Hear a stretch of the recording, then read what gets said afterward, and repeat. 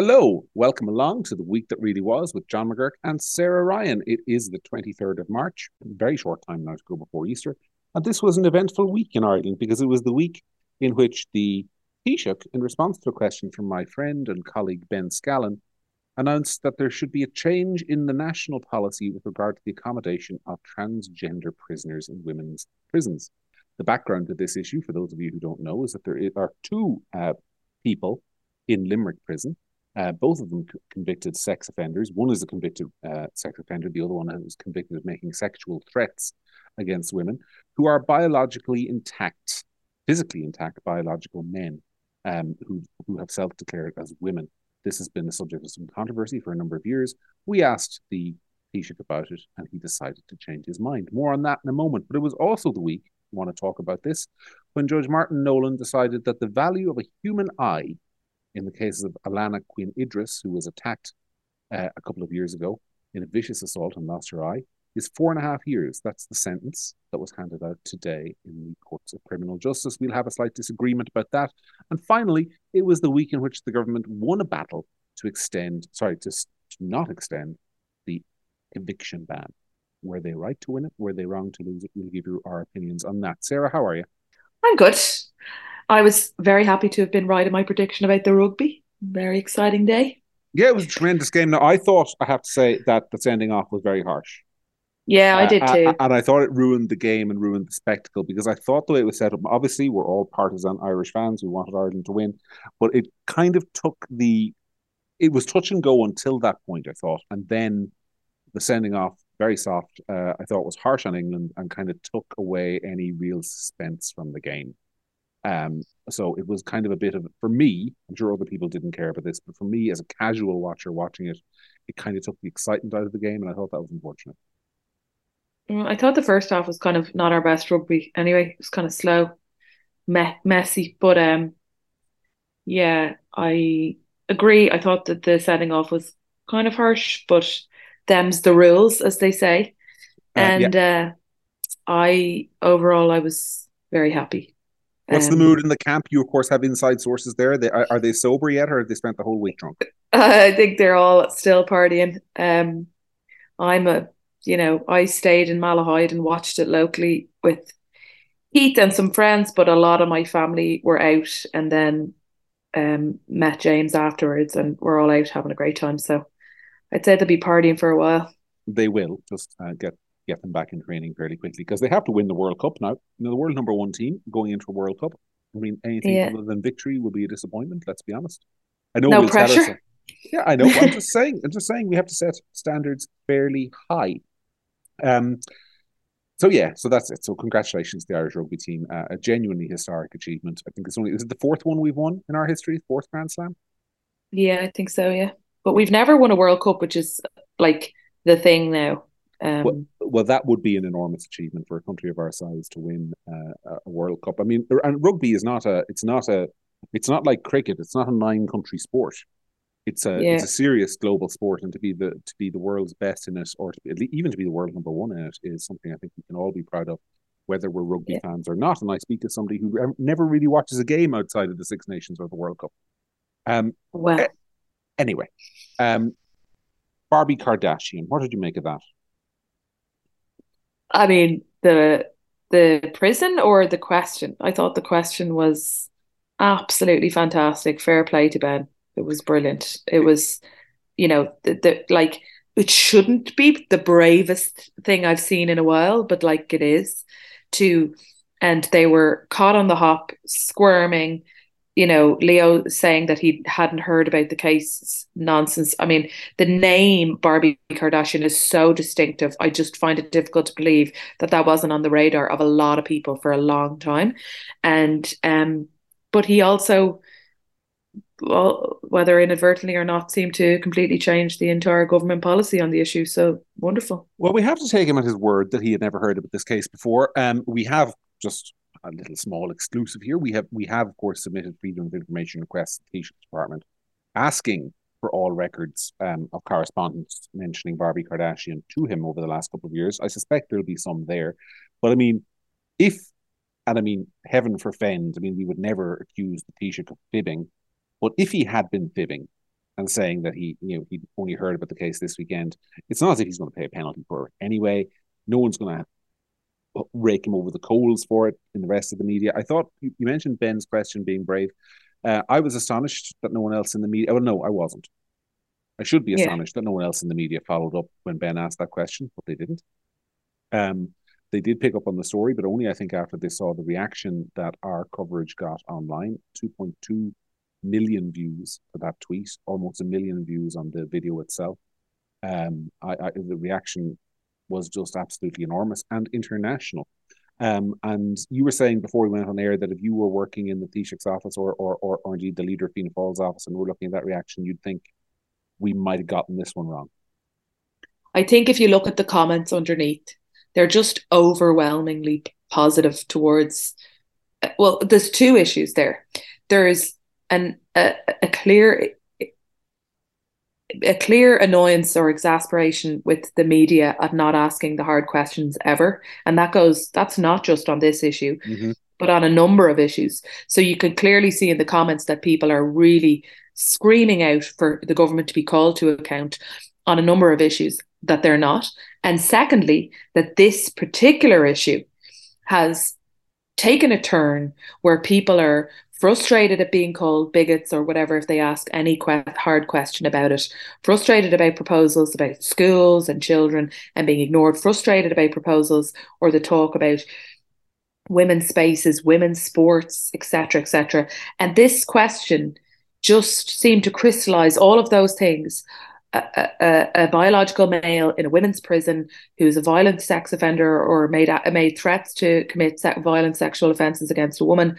And people are just fed up with being kind of gaslit on this issue. And this was the moment. And I think this is a big moment. And if I was working for somebody in the government, in the Taoiseach's office or in a press office, I'd be saying, guys, we really need to revise our view on this or what we're saying about this. Because if you scan through all the comments underneath this video and you read the things, you can see that people are not happy on this issue. They're not happy with the leadership that's being shown or lack thereof. They're not happy with being gaslit when they ask questions.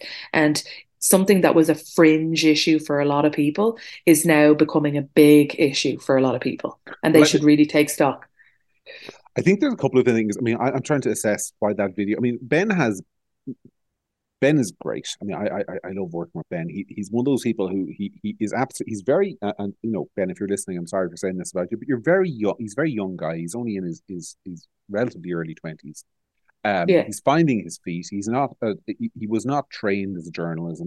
He didn't go to the madrasa in DCU to learn about how to do it properly and all the rest of it. He just goes along and asks his questions. He's very polite. He's very respectful, but he asks questions and he wants to get an answer. And he has this, for some reason, the reaction he seems to get from politicians, the faces they pull, the discomfort they show. I think a big reason why that video got so many views wasn't so much Leo's answer, which, you know, was perfectly correct, by the way. His answer was pretty good. Whether he follows up on it doesn't matter. But the faces being pulled by the Taoiseach in the background, so I talked by Micheál Martin in the background, the eye rolling, the shifting, the looking at feet, the sort of general sort of obvious discomfort with being asked about this. I think that's what made the video go so viral. People were looking at it and saying, you know, here are these guys finally being challenged. And you said a minute ago that it's about them being challenged across the board. And I think that's so right. I mean, there are a lot of good journalists in Ireland, a lot of people who do really good reporting, but the Irish media have this tendency to only get the teeth out when they're talking about Donald Trump or Boris Johnson. They hold the UK government to account much more aggressively than they ever hold the Irish government to account. I mean, if the Irish government were covered by the Irish media the way the UK government is covered by the Irish media, I don't know we'd have a government that lasted 6 months, no matter what party was involved, because that coverage is so aggressive. And yet when it comes to the Irish cabinet and indeed the opposition, the coverage is so softly, so gentle that it's extraordinary. And I think people are sick of it because they do want to see these people challenged. And they do want to see, I'm sorry not to be sloganeering, but they do kind of want to see cozy consensuses challenged a little bit as well. And that simply doesn't happen in the media. So it was massive for that reason.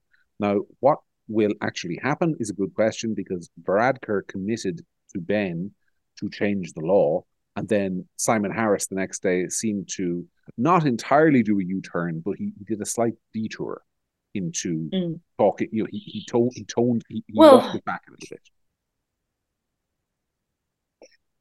we'll see. I mean, I think that he talked it back a little bit, but I think ultimately they're getting the sense that there's something going on here. They're looking at what happened in Scotland and they're saying to themselves, okay, maybe this is an issue that matters more to people than we thought. And like you said, it remains to be seen. And I'm not really sure how, like legally, how they will, because is it not the case that at the moment the law is that if this person identifies as a woman, they are a woman in the eyes of the law. Mm-hmm. So how could you row back on that? Do you know what I'm trying to say? The simplest way to put it is that there's nothing in the law that protects any aspect of womanhood. So, I mean, literally, the law as it stands, and we've said this before in the show, but it bears repeating, is that I can go into births, deaths, and marriages office tomorrow, fill out a form that's 2 pages long. I think I have to get it sworn or something, and legally, be as much a woman tomorrow as you are. Have all the same rights as a woman to access female space and be treated as a woman. I can't be discriminated against. Nobody in the country, and either individually or as a collective or a corporate, can say to me, you are not a woman. So, for example, if I was to go into the dressing rooms in a store, if there was gendered dressing room somewhere and I said I want to go into the women's because I am legally a woman, it would be illegal to discriminate against me on the basis that I'm obviously not biologically female. That's the law. So I don't know how you square that circle, because how can you say that we're going to treat trans women in prisons differently when legally they're not different? Legally, they're as much a woman as you are. So that's what I'm saying. What's the legal mechanism by which you would be removed from a prison? There isn't one. Mm-hmm. So because and that's the problem, with self ID and all of this stuff, is that it leads to an inevitable problem because these things arise. Yeah, and I don't know what the way out of it is. Well, at the moment, you see, the way out of it is the fudge that happens is that they come up with reasons to separate people in prison. So if you talk to somebody on the trans rights side of this argument, they would say, oh, well, Barbie Kardashian in Limerick Women's Prison isn't actually in the general population of prisoners. He's kept in solitary confinement because she is considered a danger to the prison population at large. But that's a fudge. You can't do that all the time. You can't do it 95% of the time, but that's what's happening. Try and confuse the issue. But the problem with it is, of course, because I said a moment ago, By the way, John, sorry to interrupt you, but also, we're like, that's only a matter of time before somebody who is a transgender woman takes a case against the state for the inhumane treatment of the fact that they're unlawfully or unfairly, at the very least, being held in solitary confinement for a crime that's probably, let's pretend it's minor compared to everybody else. So they are being discriminated. If I'm in a woman's prison for assault and you're a transgender woman who gets brought into the prison for pickpocketing, right? Mm-hmm. And you're kept, now maybe you have some sexual assault cases in your past, but your actual crime that you're there for is something relatively minor.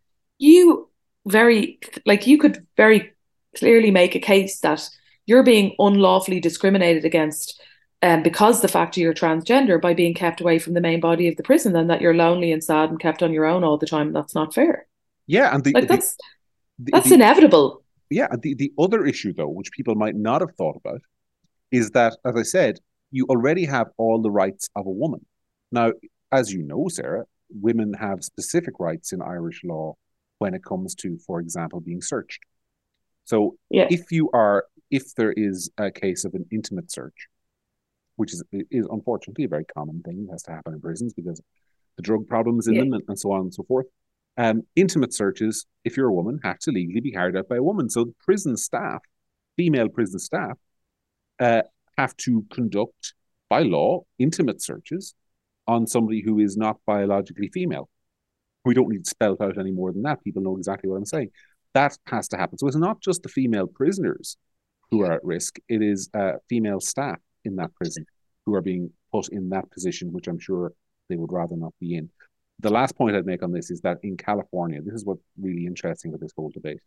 In California, I don't know if you know this, Sarah, there are 387 cases of biological males who either have been transferred or who have applied to be transferred from a male prison to a women's prison on the basis that they're changed their gender. 80% of those biological males who now say they're women have sex convictions. I don't think that's a coincidence, number one.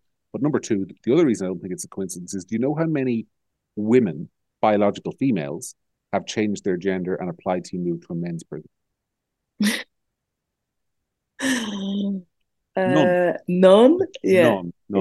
Which Shocker. Is it's so I mean, there seems to be this the one of the problems is the trans rights side of this debate seems to have this notion that, oh, nobody would ever game the system. I mean, I think it's pretty clear that people game the system. And the last point on Barbie Kardashian is that, of course, one of the defenses, advanced by some people of Barbie Kardashian is that various psychological assessments that have been made public say this is somebody who does shocking things and says shocking things and likes to shock and likes to provoke and likes to be outrageous, which makes me ask the basic question: wouldn't somebody like that be a prime candidate to change their gender through shock rather than because it's genuine? I think that they might be, and I think the law takes no account of that. But also, I mean, they're not like, that might all be true, but it doesn't mean that it's not also true that this is a person capable of actually carrying out violent acts. Do you know what I'm saying? Like the mental health aspect of it, fine, but tell me a person who'd like their sister who's in prison because she didn't pay parking or speeding fines to share a cell with that person. Do you know what I mean? Like, no one. So. Look, I hear you sighing. If you take a step back, folks, I mean, Sarah and I are both. Actually, no, I shouldn't say Sarah and I are both, because that's very rude. But I am almost 4 decades on this planet. We've already said on the podcast before that I'm actually older than you by a small amount. By a small amount. Okay, fair enough. Well, I didn't want to say it's still rude. Okay, it's months, not years, but yeah. All right, fair enough. What a time to be alive! I mean, we're sitting here having a discussion. There's two relatively educated people about whether or not it is just to accommodate people with penises who say that they're women in women's prisons. I mean, if you imagine going back 25 years and going around the country with a microphone saying, "What do you think of this, lads?" I mean, it's insane. And the fact that the government and the political establishment have allowed to get to this point, they deserve everything that's coming their way on this topic. And I think what happened to Nicola Sturgeon in Scotland will happen to more than Nicola Sturgeon if this isn't changed.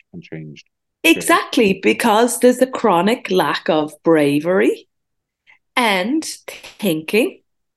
And they just don't want to grab the nettle on things that are scary. And because they're consistently live in a bubble of NGOs who we pay for to fill their head full of garbage about what is, a hot topic and what matters and what's a huge issue at the, like I saw a thing, some actress in America, like Gabrielle Union. I can't believe I just remembered her name. She was speaking at some awards and she stood up to accept her award. She was like, trans people are being chased and murdered every day in this country. Well, actually, if you just look into the data, they're simply untrue.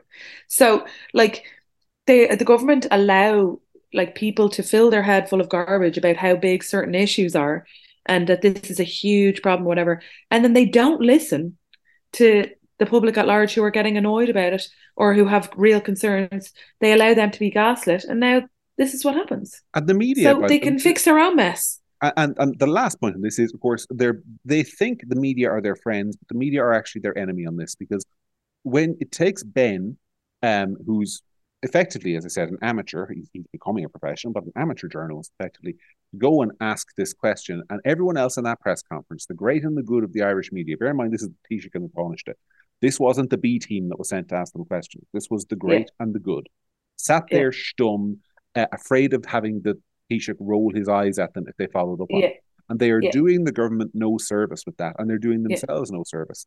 And I But think John, it's telling the reaction that this but got. But John, it was a different subject, but it's the same principle that not so long ago, and it was the first time I ever remembered in my lifetime that one of those protests about immigrants and the immigration in town, they protested the Irish Times office. Mm-hmm. Like it shows that there's been a seismic shift in people's attitude towards the media. I think it happened over COVID. They felt lied to, they felt patronized. Something has shifted, and people from all walks of life, they don't trust the media, they don't believe the media, they don't think the media are asking the hard questions.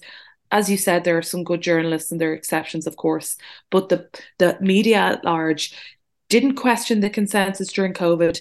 They were basically the spokespeople for COVID. They're the spokespeople for all the, hip woke issue of the day. And they never challenge, they don't ask hard questions. And people are getting fed up with it. And that's why certain media outlets online, new media outlets like Crypt and other things, and other journalists and podcasts are getting more and more popular because people are fed up being told what to think by people who aren't doing anything themselves. Even our opposite numbers, and I use that opposite in almost every way, at the Ditch, the impact they've had, Yeah, exactly. with what they've been doing. And I'm not always the biggest fan of what the Ditch does, but like the impact they've had. I mean, again, a very small team digging up facts and scandals that the professionals, the big guys in the Irish Times and RTE, would never have occurred to them even to look. Anyway, we should probably move on to other topics because we're running short on time. I want to talk a little bit because people are complaining about this podcast that we don't disagree enough. And they're probably right. Sarah and I are good friends. We agree on a lot. But she's got one fault for her sins, which is that she's a lawyer. And therefore, as a servant of the Irish legal system. So I want to say this to you. This week, we had a case in front of Judge Martin Nolan, where a person who was convicted of essentially costing somebody their eye in a vicious assault was sentenced to 4.5 years in prison.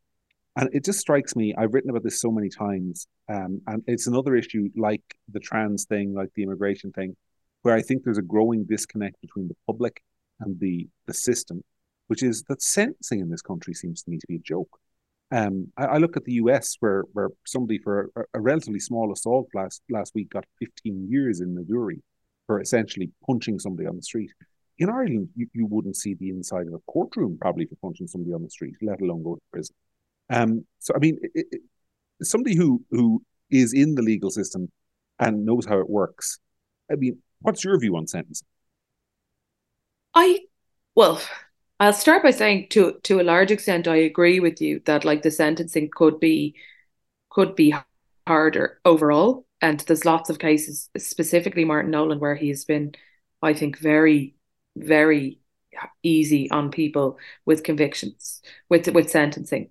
But on this particular day, like was following this case, I was listening to it yesterday. They summed up yesterday, and then he went off to think overnight about the sentencing. And when he left, when they were summing up, she gave her victim impact statement, and then he summed up and said the defendant's barrister said, that he had apologized, that he'd turned his life around, that he regretted it massively, that he was very remorseful, etc. And Martin Nolan said something like, I'm not quoting him directly, but he said something like, I accept that he is remorseful, that he didn't have any previous convictions, that he didn't intend to cause such harm, etc., etc. And he said, but as he was ending, he said, but there's a whole other side to this. And so I thought to myself, I'd be really interested to see what the sentence is here, because if I was going home overnight to wait out my sentence, and the judge had said some conciliatory things about me, but then said, but there's a whole other side to this, I'd be pretty worried. I think that for Martin Nolan, given his record, 4.5 years was a lot. This is a 19-year-old. And a lot of the time Martin Nolan can be pretty easy on sentencing. So I wouldn't say I'm pleasantly surprised. I think they deserve more. But I thought that there was a good chance that this guy might get 2 years. And he got 4.5. And assault causing harm, which is what this is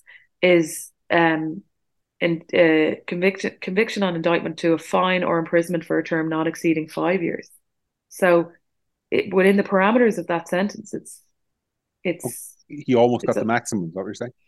yeah, I think so. That's my reading of it. But why does the law say it's a maximum of 5 years for assault causing harm? I mean, I know. what's that about? I mean, if you cost Well, somebody their eye, I mean that affects them for the rest of their life. I mean, she won't be able to drive ever because you need two eyes for that. Um, uh, there are lots of career options she can't take. She's been physically disfigured, which let's it's a horrible thing to happen to a young person. Just to explain to strangers the rest of her life why she has one eye. It's yeah, a no, life. she may need a prosthetic eye ultimately, Yeah, as far as I understand. it's a life changing thing that was done to this person. And 4.5 years in prison, while no holiday, is not a life changing sentence. You say he's 19, it's a long time, but he'll be out at 23 and a half with his whole Yeah. life ahead of him and his debt to society paid. I think, in terms of justice, when you ask what is justice, I mean, there are two elements to it. There's the punishment side of it, and there's the sort of um, what's the word? The rehabilitation side. I don't know if the Irish prisons rehabilitate people at all, or maybe it's a good, maybe that's the argument for not putting people in them. But I don't think that that's a sufficient punishment for that. I would think 10 years at a minimum, and I think that's what the law should say. So maybe it's not Martin Nolan, maybe it's the law. But then again, Well, this is the guy. I would say on Martin Nolan, this is the guy. The case that always stuck with me with from him was the case. I think it was back in 2017 where there was garlic. no, yeah, there was, well, but that was on the harsh side, 6 years Oh for yeah. importing garlic. On the lenient side, there was a man who invited a 15-year-old girl into his van, pulled out his penis, started fiddling with it, and made her watch. This is somebody who basically abducted a child for that purpose and got a suspended sentence on the basis that it was on the lower end of the scale. And for me, I that kind of crime, if that's the sentence you're handing out, with all respect to the judge, I think he should find another line of work. And I think there's been a series of issues like that with him where I think he should find another line of work. And I think if he doesn't want to find another line of work, and I've written this, the Oireachtas, which has the power to find judges another line of work, should intervene and do something about it, because I think his sentencing over a long number of years, whatever, but this case has been out of step, shall we say, with the public mood. Yeah, I mean, no, I do agree on that. That's kind of my point. Is that I don't now. By the way, the criminal law isn't exactly my area, but there's a difference between assault causing harm and assault causing serious harm. An assault causing serious harm can carry, I think, imprisonment up to for life or up to life. So I suppose here the distinction wasn't made that it was serious, and I'm not sure how that is. But anyway, I think 4.5 years. I'm talking about 4.5 years being a reasonable custodial sentence within the realms of the fact that this is Martin Nolan, and I believe he gave less than 2 years, as I recall, to somebody who'd poured boiling water over a toddler. Um, so he's definitely a light on sentencing in his time, and there's a number of there's been petitions and there's a lot of public outcry about some of his sentencing, all right. But no, But here's a question: no political outcry. Why is no, that? I mean, it's astonishing to me. I mean, this is an issue where, like, if I was in the business of advising politicians, which I am no longer because I got sense, but if I was in the business of, and they don't listen, but if I was in the business of advising politicians, I would say, um, this is an issue where you can differentiate yourself and take a position which I would suspect is popular with 60, 70, 80% of the public, which is that sentencing for for crimes in Ireland is far too lenient. I don't know why nobody in the across the political spectrum, from Fianna Fáil to people before profit, there is nobody taking that line. I'm old enough to remember the 1997 general election where Fianna Fáil won, in large part, you might recall, because of John O'Donoghue saying he would campaign on a zero tolerance policy for crime, based on Rudy Giuliani's old broken windows theory in New York. And basically everyone was going to go to jail. They were going to get real tough on crime. That was a big reason that Fianna Fáil won that election all the way back in 1997. It's inconceivable that any political party would even think of doing that now. And I'm fascinated as to what the reason for that is, because it's an issue crying out for political leadership, and no one wants to provide it. But there's also, I mean, huge, a huge public anger. I mean, certainly Dublin city centre has become a complete kind of parts of it anyway. Complete no-go areas, if you ask me, um, at certain times of the day. Certainly got worse over COVID. And then there is an increase in crime. But I mean, I'll give you an example. Just this week, our next door neighbour, uh, her daughter plays with us, and I was dropping her daughter back because it was St. Patrick's Day and we were leaving to go over to my parents' house. And she had come back, walked in on a burglar like 20 minutes before I came to the house. She came back with her other daughter, came into her ups the stairs in her room, came into her bedroom. There's a man in her bedroom, burgling the house. You know, just like there's a lot of burglary, there's a lot of that kind of thing. There's been an increase in crime. But you know, let's all sit down and get a load of NGOs in to talk about hate speech law, because that's really the hot topic that's affecting people's lives right now. Yeah, what people said to hurt someone's feelings on the internet. That's more important than my neighbour, a woman coming home with her daughter, and walking in on a burglar. You know, come on, guys. It seems to me there's two elements to this here. The first is this sort of general assumption in the chattering class, from the media, NGOs to politicians, that if somebody commits a crime in Ireland, it's not that they've let us down, it's that we failed them. You know, it's that we as a society have failed the criminals. It's really our fault. You know, it's deprivation, it's poverty, it's social disadvantage, it's all of those things. The kids have nothing to do. Kids have nothing to do. Actually, society has failed the criminals, not that the criminals have failed society. It's like that whole sort of idea of owing a debt to society that you spend in prison has been reversed. It's now society owes a debt to you, which is why you've guys with 300-400 convictions, and literally 300-400 convictions getting suspended sentence. That's the first thing. And the second thing is, it's like nobody wants to address one of the main problems here, which is the absolute lack of prison spaces. In the last 20 years, our population has grown by 25% or something. And I'm not aware that we've added a single new prison cell in that time, which is one of the reasons why judges are reluctant to send people to jail, is because there's no room in the jails. And nobody wants to say, I'm going to spend 100 million quid of taxpayers' money building a new prison. Of course, probably because it's end up costing 2 billion or something for children's. But nobody wants to do that. They think it would be unpopular. I think it would be massively popular to build a new prison, and to up sentencing and to take a hard line on this. But for some reason, again, this is an example. I don't think politicians talk to the public. Are in step. They take their cue from the Irish Council for Civil Liberties, and Amnesty, and Una Mullally, more than they do from the public.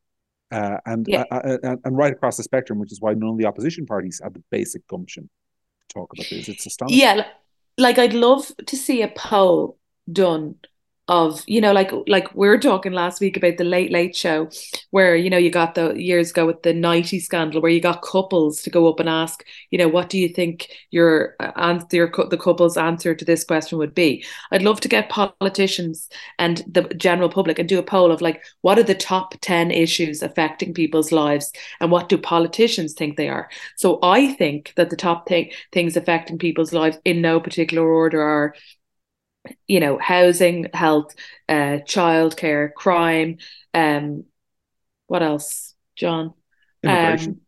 Immigration. Anyway, and politicians think that it's hate crime, trans rights, and climate change.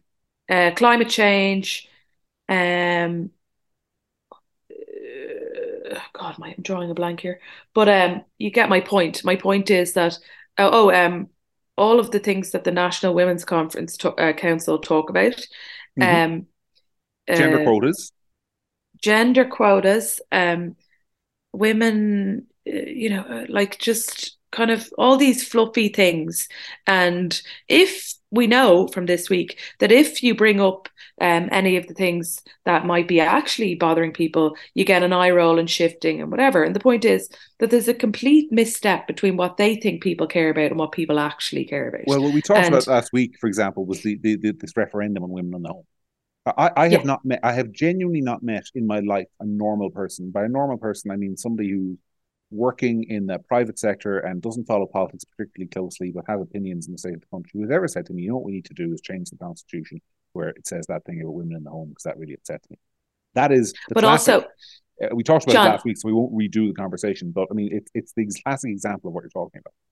but it's also the proof of the pudding is in the eating, and as they say, because it died on the vine in the media. The story they Mm-hmm. announced a referendum, and there was a couple of op-ed pieces about it, and then it just flittered away in the wind because no one cares, and there's no Mm-hmm. meat in it. And no one really like gives a damn about whether they do it or not or what's in it.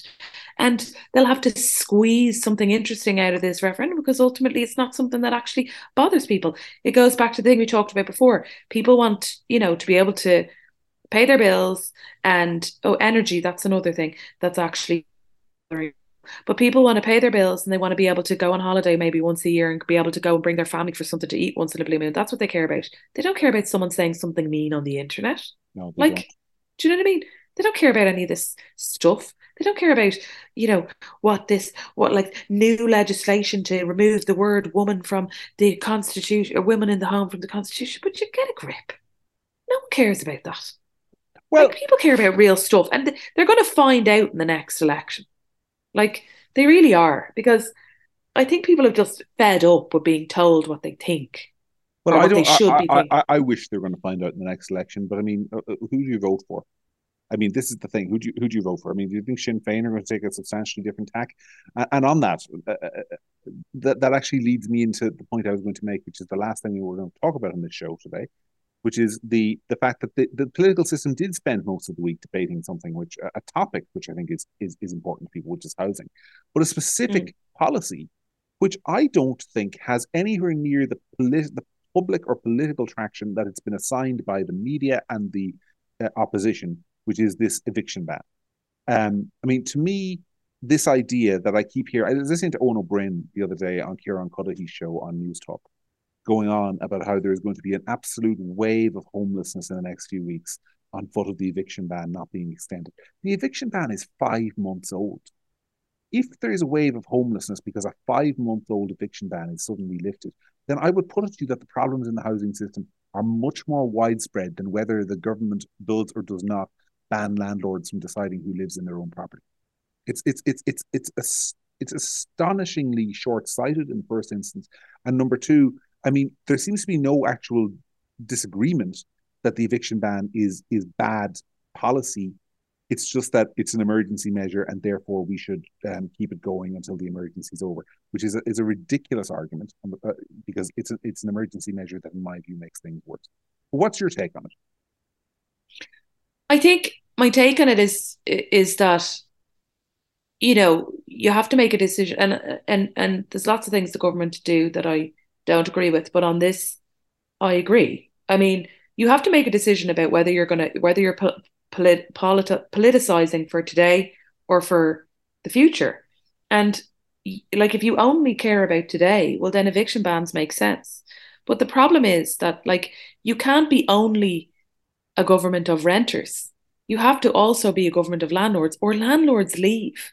Do you know what I mean? Like, it's not just the vulture funds and big, huge landlords and huge. There's also smaller landlords, and if you demonize them so much and not let them get rid of people forever and do all these tinkering around the edges, rent controls and all these things, you make people leave in droves, like the landlords, and people don't want to talk about that, but it's true. And down the line, like the eviction ban can't just last forever. So you're just kicking things down the line and kicking things down the line.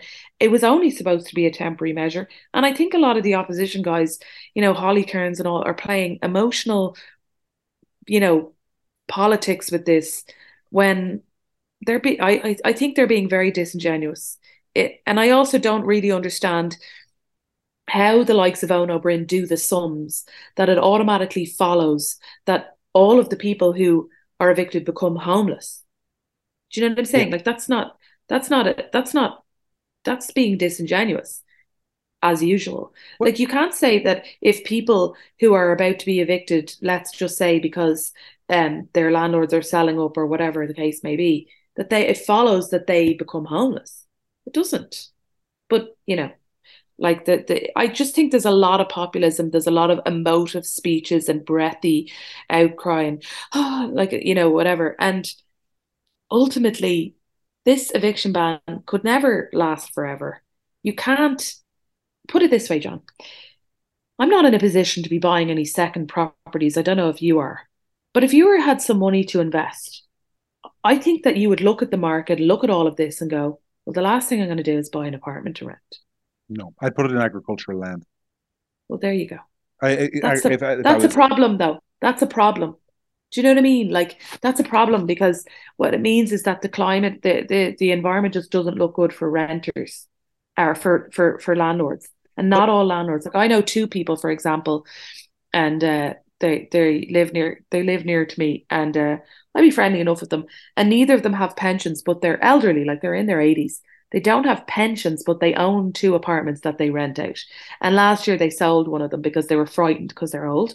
They were frightened about what was happening, what was going to happen, restrictions that might be brought in. They pay tax on everything, like they just decided to just sell one of the apartments ultimately, and there's one apartment off the rental stock. Do mhm. you know what I mean? And I, I just think the government ultimately made the right call, and they're put under tremendous pressure. And as I said, all of the emotive, teary, breathy speeches, but ultimately, I think that this was the right call. I wish they'd make other right calls though, because you talk Yeah. about. I mean, this is an area. I mean, this is the bizarre thing about housing is it's an area where the government gets awful stick, even though all the policy has been made by the opposition.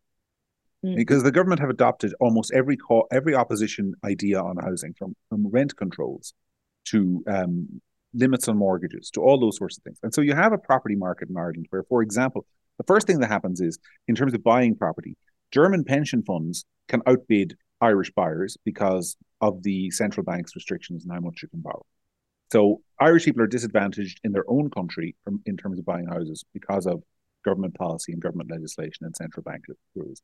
Second thing that happens is nobody's incentivized to build houses in half the country because nobody's going to build properties in rent pressure zones where the margin you can make on those properties is actually limited by law. So you're disincentivizing investment. Um, Landlords, you'd be insane to stay a landlord, and you'd be even more insane, as you just said, to get into being a landlord. And finally, there's this idea, which is just fantasy economics, that is constantly advocated for. I'm sick of hearing politicians saying the government should build more houses. I mean, it's not a matter of just spending the money; they're bidding against themselves.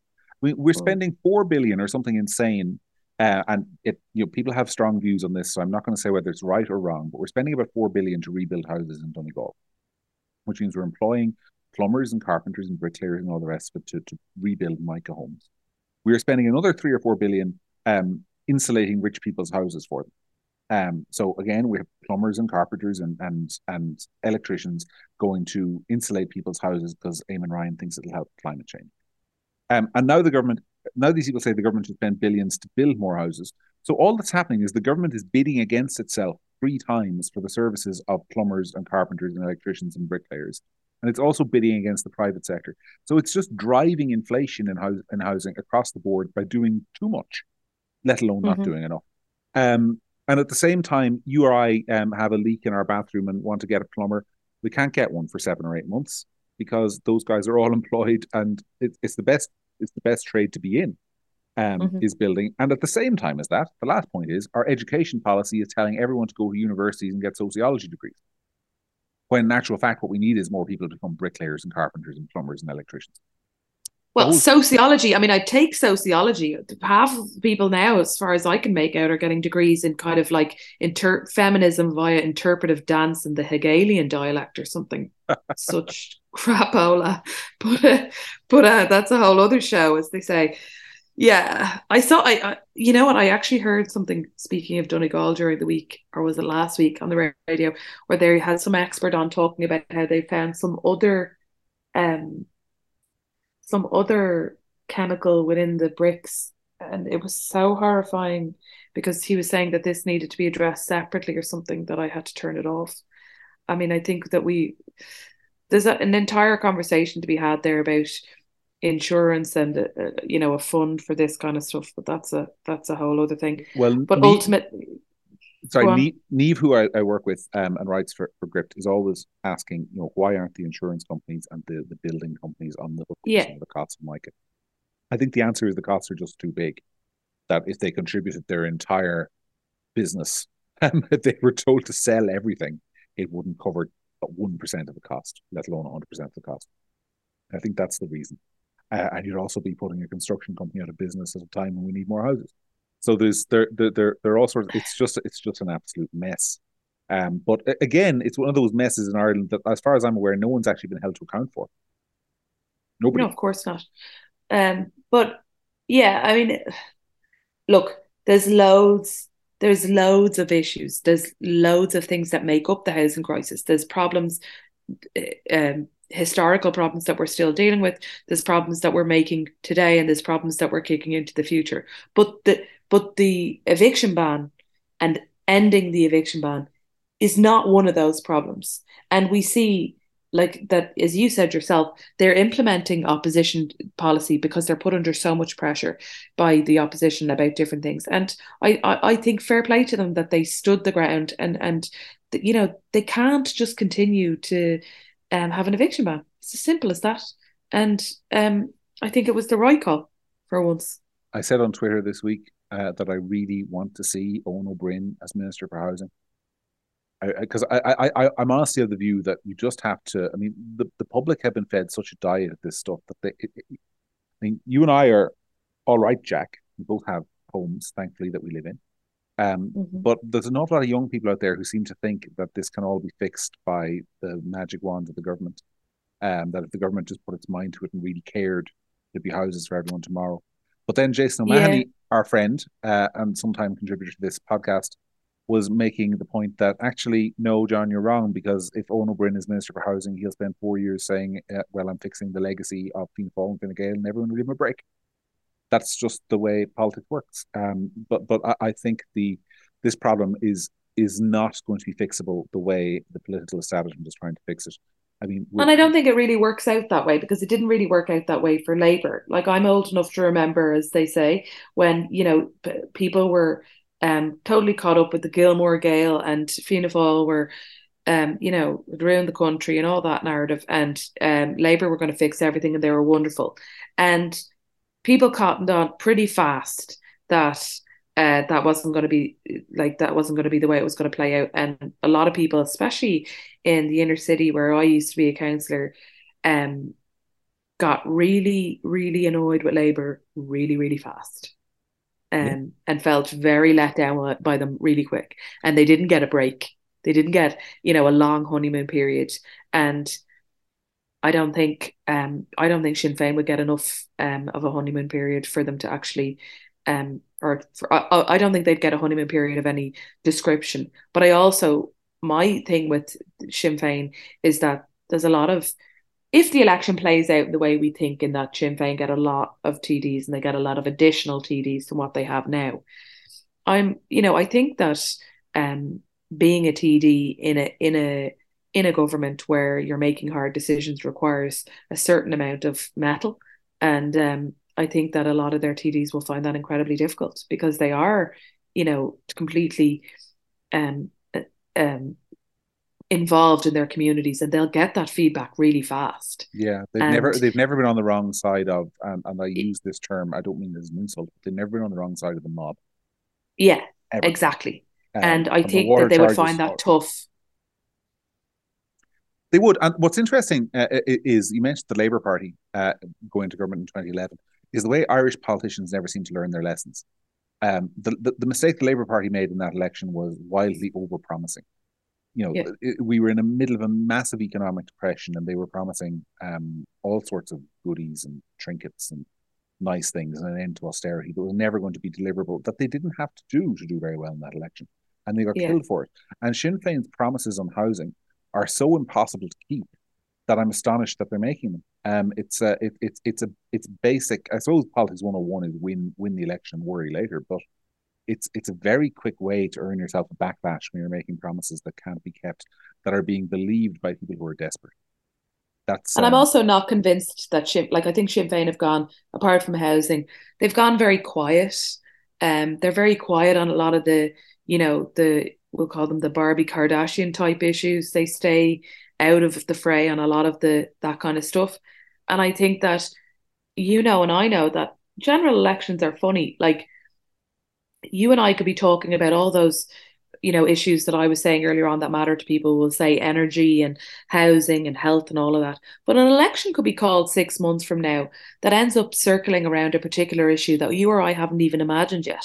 mm-hmm. Do you know what I mean? It could be about crime. It could be about something specific. So the terms of an election can dictate things, and it might end up being an issue that Sinn Féin don't have a particularly strong position on. We just don't know. I think that the election, I don't think Sinn Féin or Fine Gael or Fianna Fáil are going to do particularly well out of it. But I don't think it's written in stone just yet that Sinn Féin are going to romp home, as they say. Well, I wrote a piece on this week, which I'll leave as our last point because we're almost at time, which is that the astonishing thing about Irish politics is how stable it is. All these issues, Barbie Kardashian, immigration, health, COVID, housing, all of these issues where the government have taken a beating, or should be taking a beating, you think, according to the laws of politics. The polls are relatively stable. Yes, every week there's a new opinion poll, and Fianna Fáil are up 4 or down 4, or Fine Gael are up 4 or down 4. But the broad balance of power between Fianna Fáil and Fine Gael on one side and Sinn Féin on the other has been basically stable since the election. The movements have been very small. There has been no massive breakthrough. Now, the one thing that's a factor for people to think about is that Sinn Féin will do better at the next election, even if they get the same amount of votes they did the last time, because they'll have the sense to run more candidates and thus get more TDs elected. So it is likely that they will gain seats, even if they don't gain votes. But it has to be said that there's been the public are not yet clear on the kind of change they want, which is a big advantage that the government still has, despite all of it. Anyway, we'll leave it there, folks. Thank you very much, as ever, for tuning in. We didn't fight as much as we promised we would this week, Sarah. We're really going to have to fix that. It might help that next week we're hoping to be joined by Carl Dieter to maybe do an even more in-depth dive on housing and sort of the housing issue in general. And also just to have the chats, because Carl is a very intelligent and insightful fellow. But until then, thanks so much for listening. And that was the week that really was.